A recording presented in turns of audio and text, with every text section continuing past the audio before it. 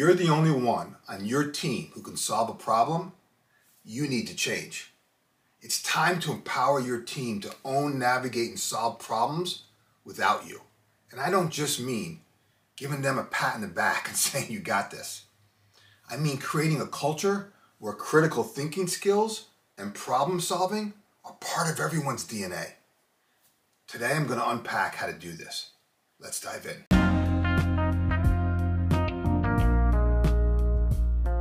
Hi everyone, this is Jim Riviello and I want to welcome you to the Getting Results podcast. I'm so excited to have you here, so let's get started. Results matter. In fact, we're paid to get results.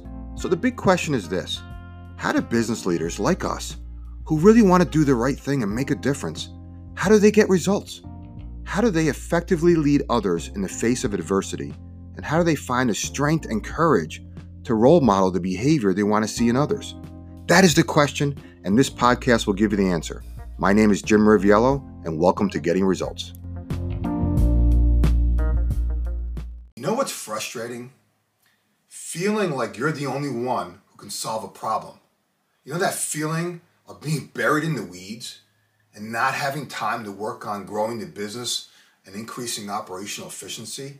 What's even more frustrating is wishing others would step up. Here's a truth bomb.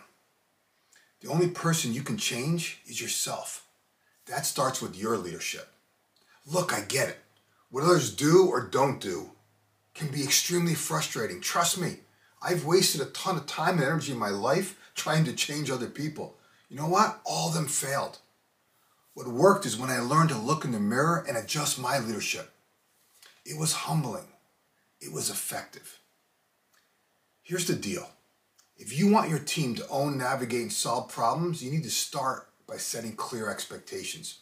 Most leaders will dismiss what I just said. Why? Because many of them think they already set clear expectations.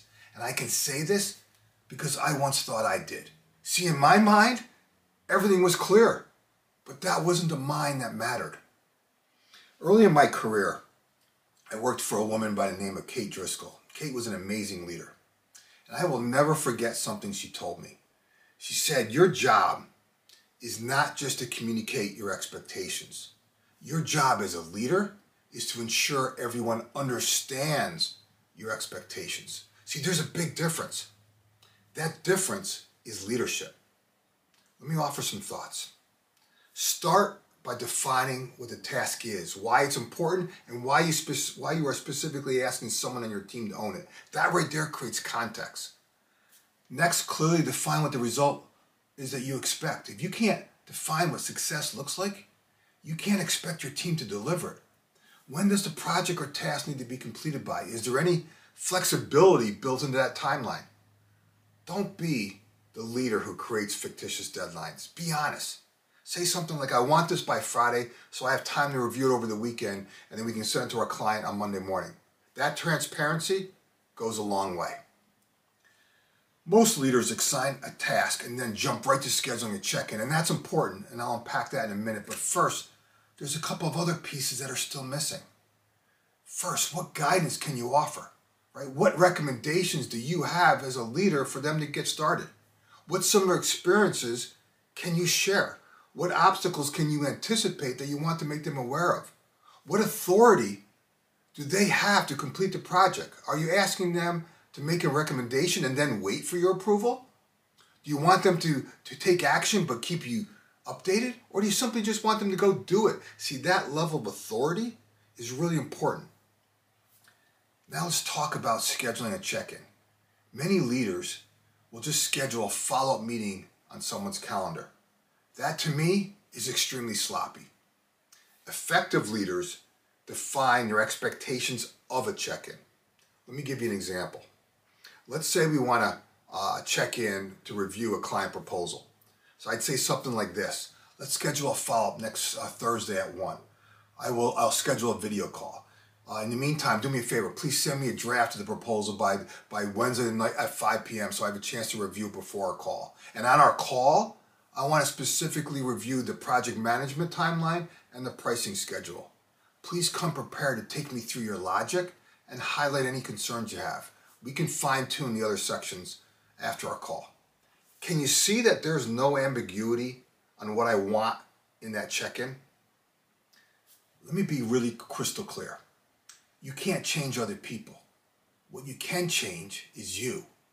Those in a leadership position need to communicate like a leader. If you want to get out of the weeds and want more freedom to focus on growing the company, increasing its valuation, driving operational efficiency, spending more time with clients, or simply trusting your team to own, navigate, and solve problems without you, then go to clevelfreedom.com and book a call. I included a link in the description. If you're not at that stage yet, I'd like to buy you a copy of my book, Freedom to Experiment: How to Ignite a New Level of Energy, Focus, and Momentum in Yourself and Your Team. Follow the link in the description, and I'll personally sign a copy for you.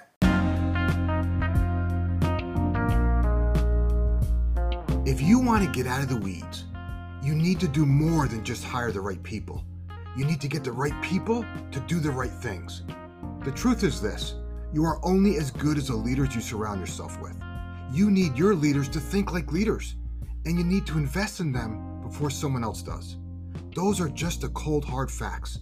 And if you ignore these, I promise it'll cost you. I invite you to visit clevelfreedom.com or follow the link in the description, and I'll show you how to transform your mid-level leaders into growth champions so they free up your time to focus on doing what you love, growing the business. In the meantime, do me a favor and share this with others in whatever way serves you best. Enjoy your week, and I'll talk to you in the next episode.